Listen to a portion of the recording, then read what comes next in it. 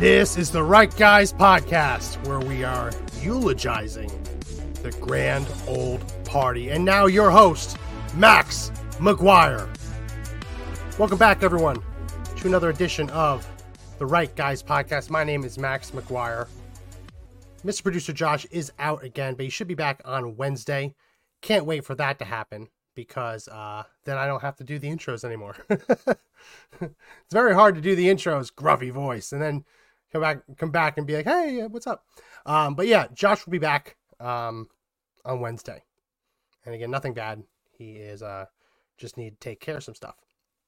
So today's topic is pretty simple. It's something that we've been predicting. It's something we've been talking about for a while, but I think that we can make it official. I think we can call a time of death that the grand old party, the GOP, the Republican Party, as it exists and as it has existed since 1854, is dead. Now, I say that, but obviously the Republican Party has a lot of money. Obviously the Republican Party has a lot of infrastructure, so it might limp along for a bit. But as we know it, the Republican Party is dead. And for years, for decades, we've talked about the Republican Party being led by, what's that word? Rhinos. Republicans in name only, R-I-N-O. And it's been true, right? And we've also always thought that we were just getting lied to. Like, just look back 4 election cycles. Just think about who the GOP had nominated. And then think about how drastically they shifted once they were not elected president or once they lost power, and how they abandoned all of the stuff that they had built their entire careers over. I'm talking about people like John McCain. John McCain, he was always a bit of more of a centrist, but he knew what he had to say to get elected. This is someone who ran for the Senate on a promise to build the wall, but then when Donald Trump was elected, adamantly opposed it. It's going to be a running theme. Talk about people like Mitt Romney. Mitt Romney knew what to say. I didn't vote for Mitt Romney in the primaries. I liked Huckabee that year. But Mitt Romney won. And I voted for Mitt Romney for president, because the alternative, obviously, Barack Obama, was unfathomable. Mitt Romney, Paul Ryan, knew what to say. Knew what to say to try and turn out conservative voters. People like John Boehner. John Boehner knew what to say to get conservative support. And then obviously, yes, Kevin McCarthy, presented as the heir apparent for the Republican Party, only lasted a couple of years. Removed as Speaker of the House. And just weeks, a couple months after being removed as Speaker of the House, he's out now showing his true colors. I mean, it's remarkable, right? Because on the one hand, we're hearing from the GOP, how dare you remove this person from power? We're going to hear a clip from Paul Ryan, where Paul Ryan says what they did to, what Matt Gaetz and company did to Kevin McCarthy was terrible, right? We have that clip. So we're told that we should have sat down and been good little Republicans and let the establishment drive us towards the center, towards the left. But then the very next breath, the people that we were supposed to have supported, the heirs apparent to the Republican Party, are out on television not being very conservative, not being very Republican. As we get into that, I guess we'll start with the Kevin McCarthy clips, because this week he's been making the rounds. This past week, he's been making the rounds on a lecture circuit and doing a speech, little interview at the New York Times.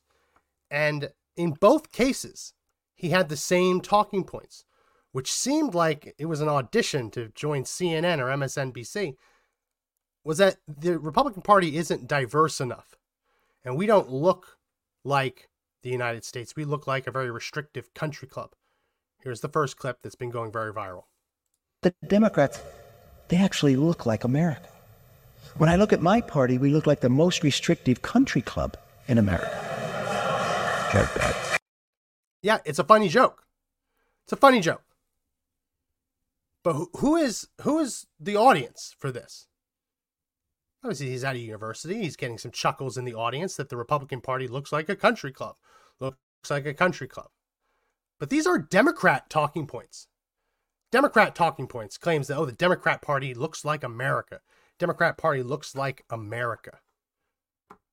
Well, we see from another interview the next clip that he did, interview he did with the New York Times, he expanded on this and talked about how when he was in charge of the GOP, he made an effort to specifically introduce diversity into the Republican Party so that I guess the Republican Party could look more like what he considers America to look like. Here's that next clip.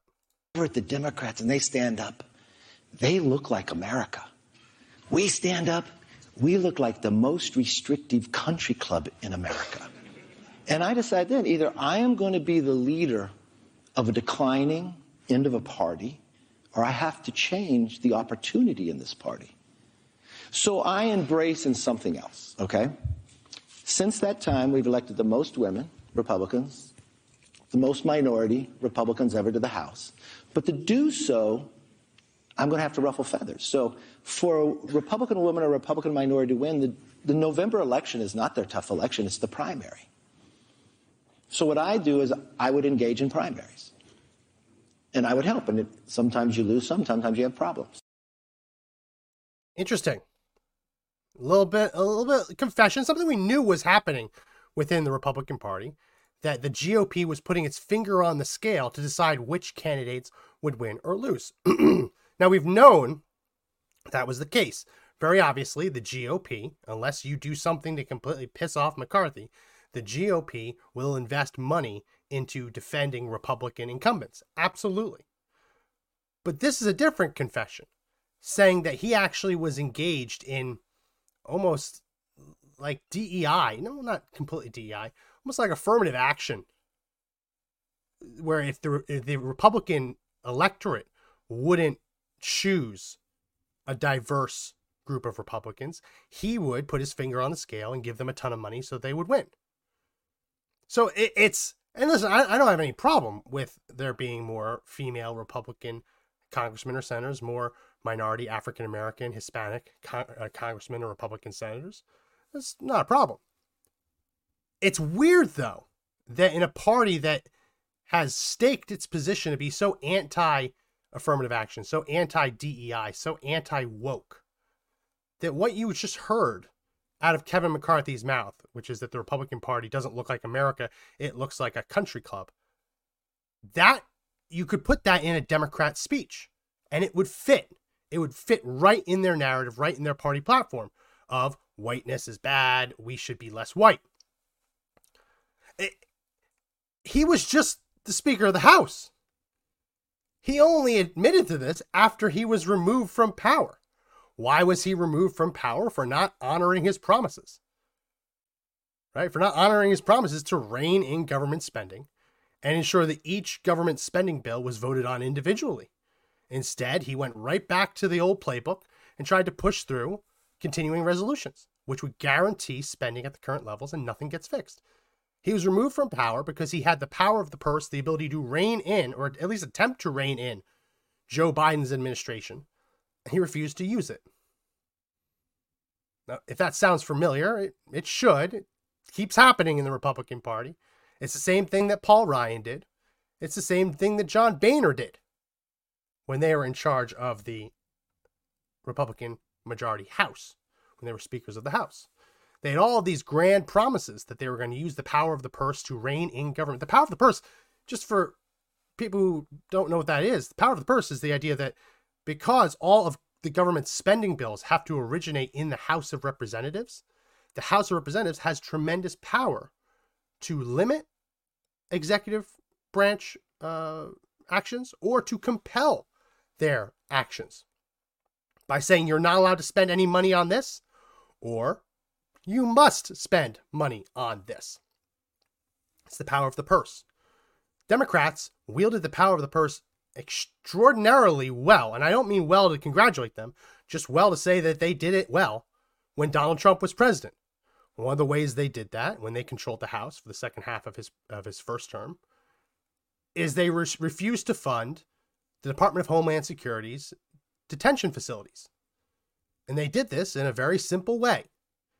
They limited the number of detention beds that could be in a detention facility. And detention beds, obviously, it is possible to have more people in the facility than you have beds, but generally, the number of beds that they're allowed to have equals, plus or minus, the number of detainees, illegal aliens, that they can hold in their facilities. So when Nancy Pelosi gained control under Trump, she immediately used her power of the purse to drastically cut the number of detention beds that the Congress would pay for in these facilities. That ensured that more illegal aliens would be released after they were captured, and it forced Border Patrol and ICE to make some really tough decisions.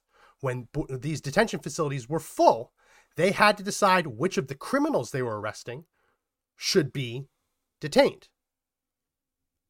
Oh, we only have one, hypothetical, but we only have one detention bed left. We have a rapist and we have a murderer. Which one should be detained? Which one should be let free? Hypothetical, but that's the kind of decision making that the Democrats in Congress demanded by setting a hard cap at the number of detention beds in these facilities. That's just one example. When Republicans controlled it, they were weak. They were feeble, feckless in their commitment to using the power of the purse. And that's been a Achilles heel of the Republican Party. I mean, you think it's the Achilles heel that, I'm a Jets fan, right? I'm a Jets, as much as I can say I'm a Jets fan. And it's like, you look through history and you think back, the Jets blow it every year, right? They haven't won a Super Bowl since Joe Namath was Super Bowl III. And they blow it every year. And you think that, no, it's just the Jets. That's just what the Jets do. You start thinking the same way about the GOP. That's just what the GOP does. They blow it. They whiff. They don't live up to the moment, and they don't seize the moment. But then you realize that it's not just like a curse. It's that the people that we've been putting in power are the feckless ones. They're the feeble ones. They're the weak ones. They're the ones who don't have courage and don't have a real commitment to conservatism. So how did they reach the pinnacle, the top of the party? Well, that's a good question. Right? If you don't want to be a Republican, why do you spend your entire life to reach the top of the Republican Party? Well, clearly they're more interested in power than they are in policy outcomes and legislative victories. And it's funny that anytime a real conservative, gets named or nominated for one of these positions, everyone comes down on him. Democrats too, because Democrats would like nothing more than a Democrat light rhino Republican in name only holding the reins.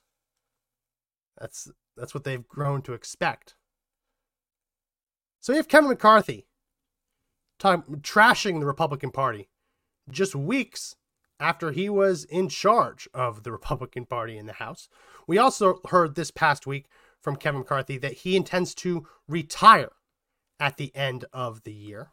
At the beginning, he'll leave office in the beginning of 2024, which is interesting because a few weeks ago, when he was still fighting for his job as Speaker of the House, he very adamantly said, "I don't quit." And it was funny seeing the Twitter fact checkers, the community notes, going back to that and adding the fact check that he had indeed announced he's quitting. Honestly, in normal circumstances, you say, okay, bye, Kevin McCarthy, don't let the door hit you on the way out. But as we covered on the previous show when Mr. Producer was in, Mr. Producer Josh, because the Republican Party kicked out George Santos, there is a razor's edge margin in the House of Representatives. Right? To the point where if two Republicans side with Democrats, GOP doesn't have a majority. It's an even tie.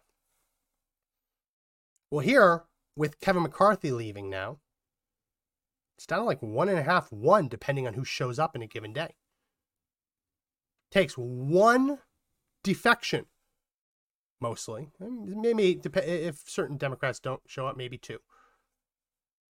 1 to 2 defections now because Kevin McCarthy would rather quit than do the job he was elected to do by his constituents. His constituents elected him to serve a 2-year term in Congress.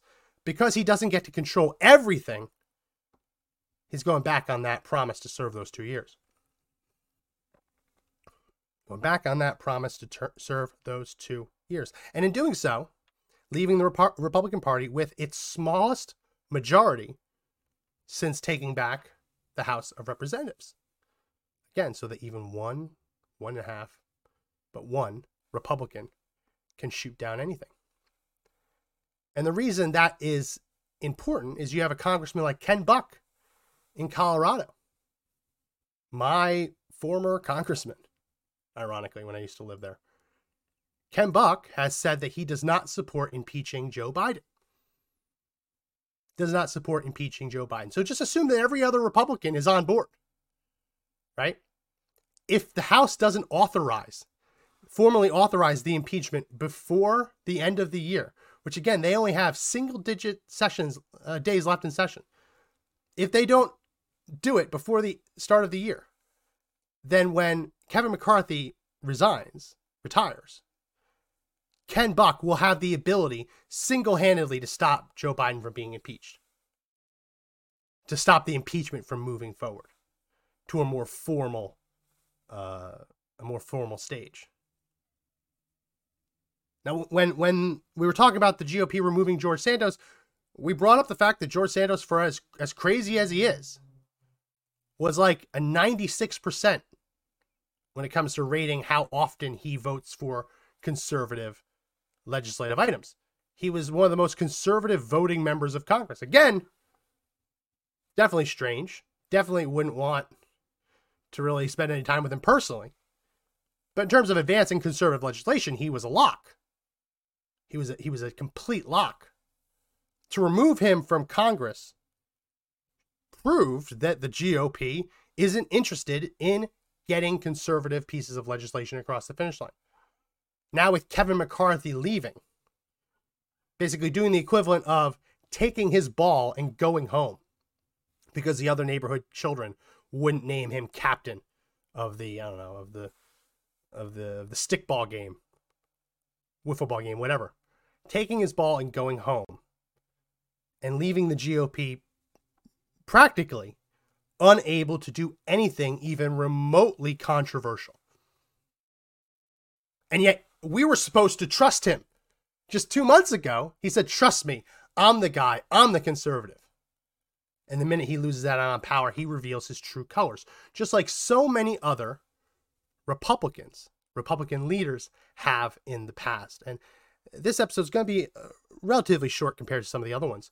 But I wanted to play some of those clips just to show you the examples that this isn't new. Kevin McCarthy getting removed from power and then promptly switching sides and becoming essentially a liberal isn't new. Michael Steele was the head of the Republican Party. I want to say I believe he was the head of the Republican Party going into 2008. I don't know how much longer he stayed, but he was the head of the GOP. He was like a Ronna Romney McDaniel, like what she is now.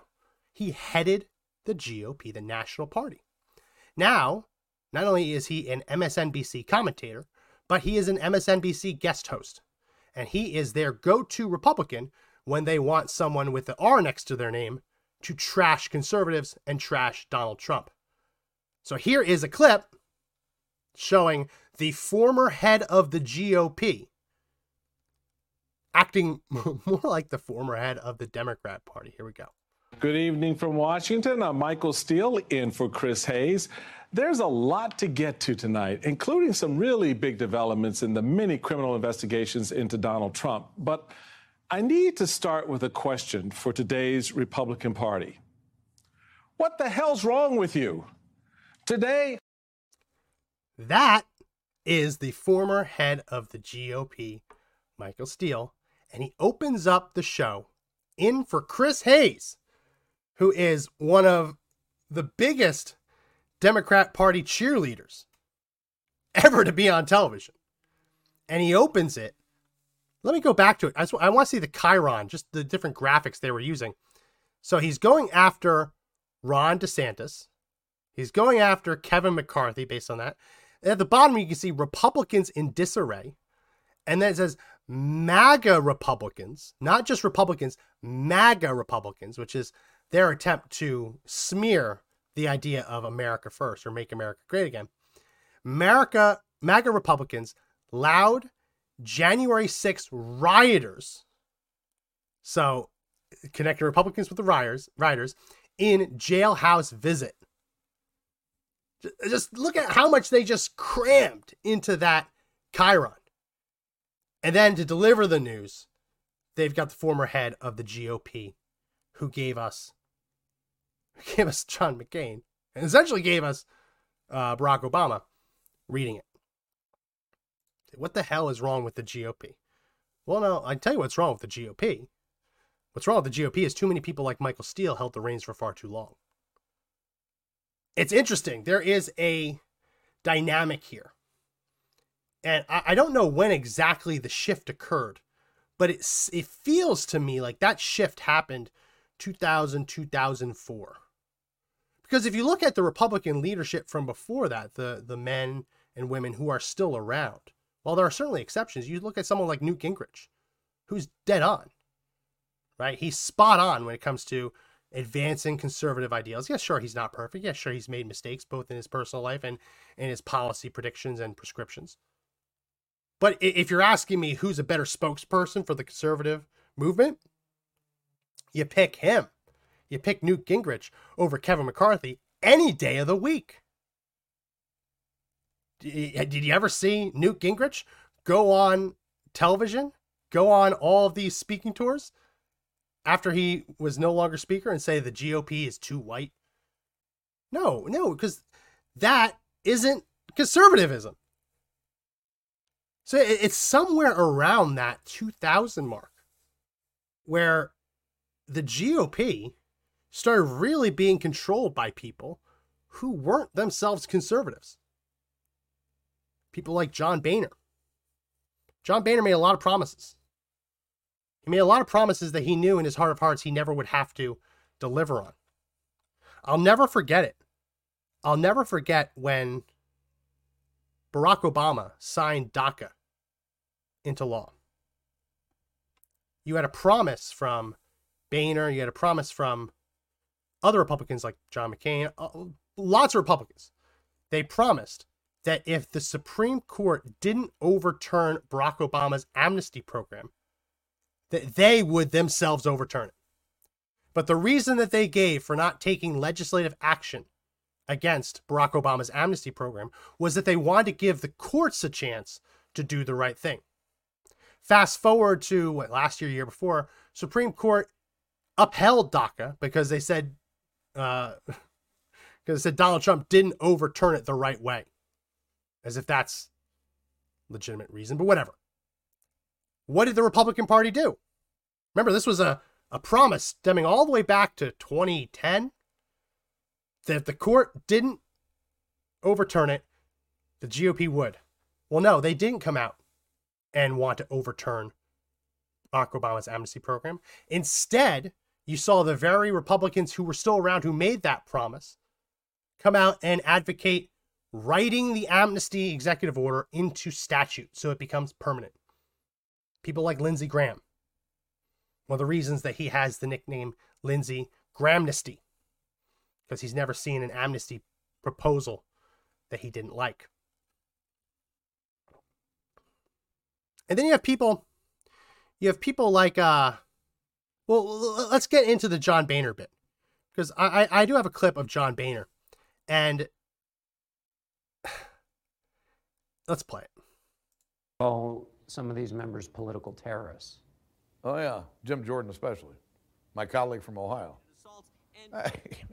I just never saw a guy who spent more time tearing things apart and never building anything, never putting anything together. And then there's Senator Ted Cruz, who Boehner says is the ultimate false prophet.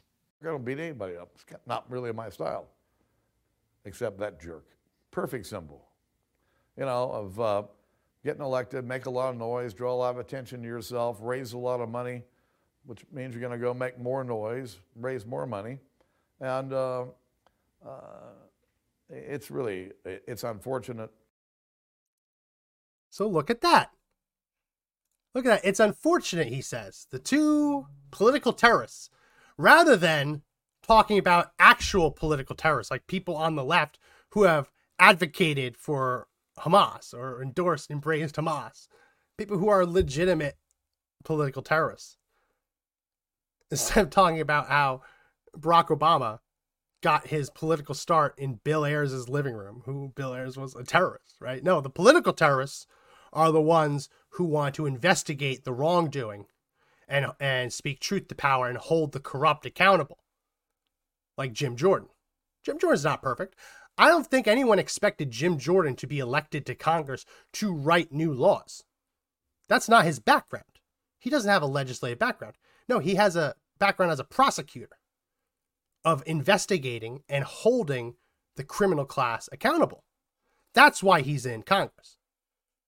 Like, no one's actually upset that he doesn't sponsor more pieces of legislation, because that's not his purpose. So when he sits on different committees and he's able to both push back against the left's narrative, but also grill into real corruption, now that makes him a political terrorist. And then Ted Cruz. Listen, Ted Cruz has a lot of faults, but his commitment to advancing conservatism is not one of those. And yeah, a lot of it is making noise. But you know what? Ted Cruz has probably blocked more pieces of legislation. I don't want to say more, but he's probably blocked as many pieces of bad legislation as anyone else. Like, he's one of those senators who, when the left tries to push something through unanimous consent, he's one of the senators who stays behind and says, nope, I object to that. Who shames Republicans. Like, this is where I think John Boehner is actually coming from.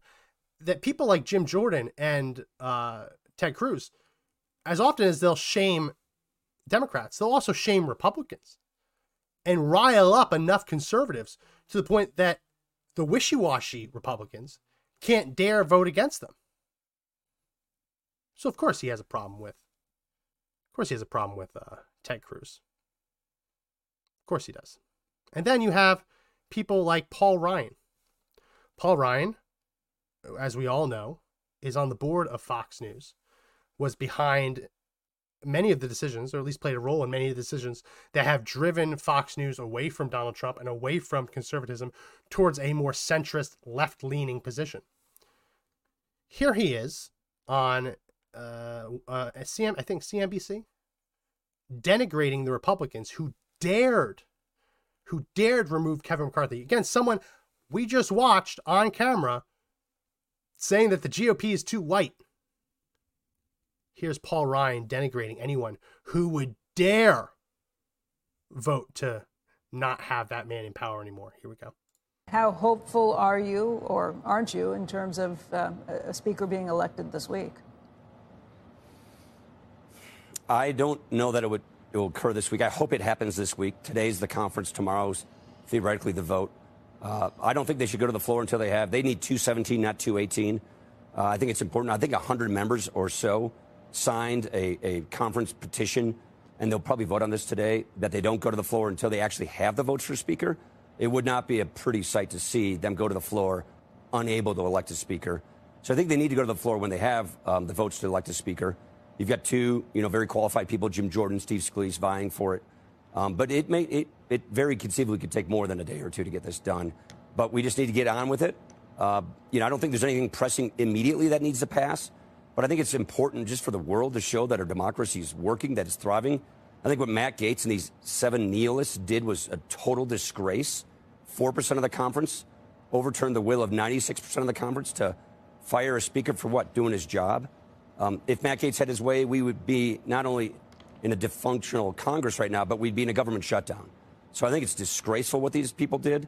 But we have to move on. We have to elect a new speaker. We got to show that we can walk. I'm going to pause it there. It's disgraceful. Disgraceful. They would have led us into a government shutdown. But remember, when Paul Ryan was in there, he towed the line. He said, no, we need to use government shutdowns. That's the power of the purse. Threatening a government shutdown is the power of the purse. Like, just so we're clear, refusing to fund the government unless the executive branch negotiates on something, that's using the power of the purse. So just as he was in office as Speaker of the House, he is just as opposed to actually wielding the power, and more in line with just giving in to the left's demands. Oh no, just fund the government as is. Let Biden just keep doing everything that he's doing. He used a word, and just to make sure that we all understand what the word means, he called Matt Gaetz and the other Republicans who voted to remove Kevin McCarthy, he called them nihilists.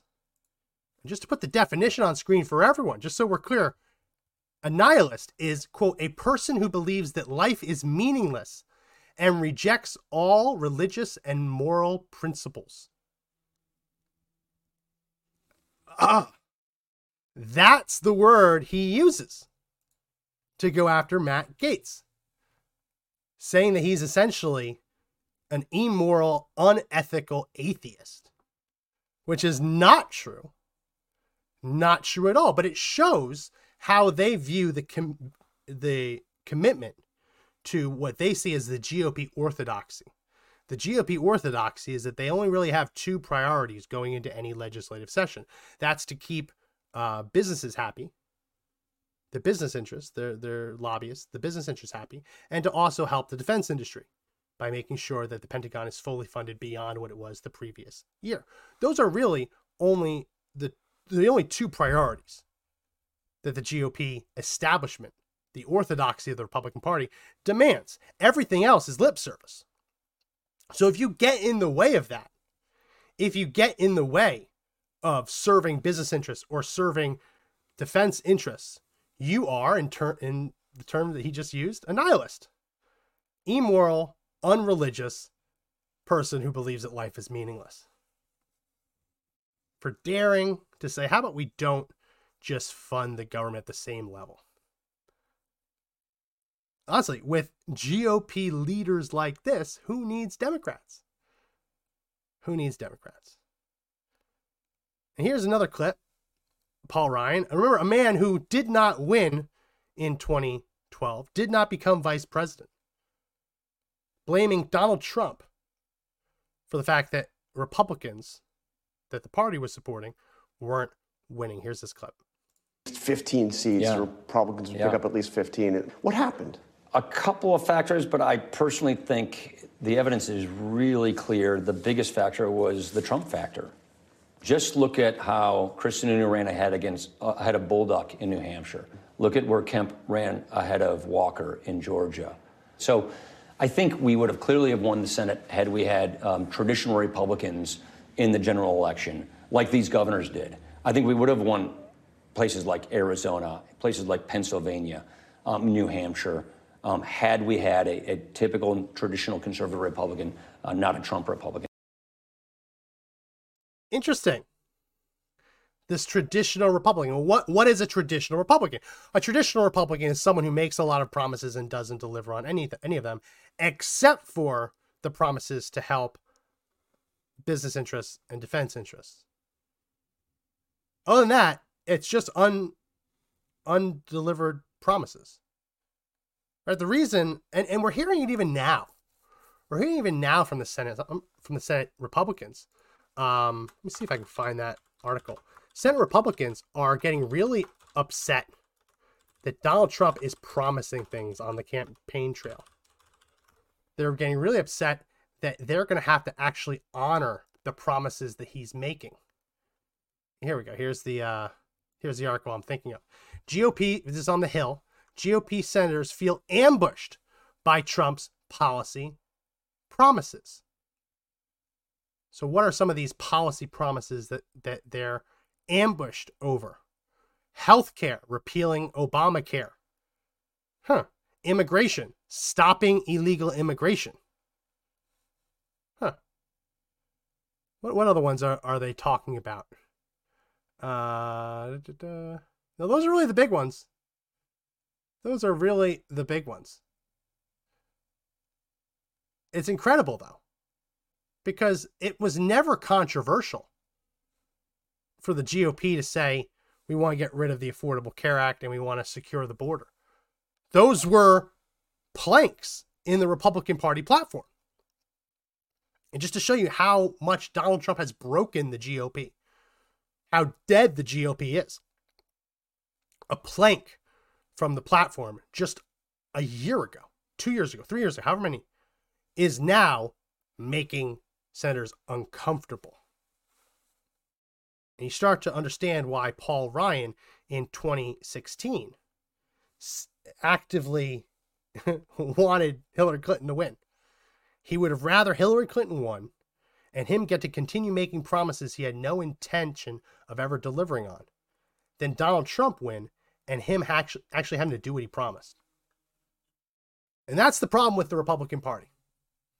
They are con men.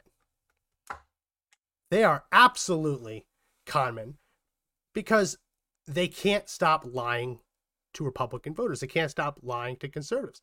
They'll say whatever they have to get donations, to get primary election victories, to win election. And then as soon as they're in, they step back and walk away from their promises.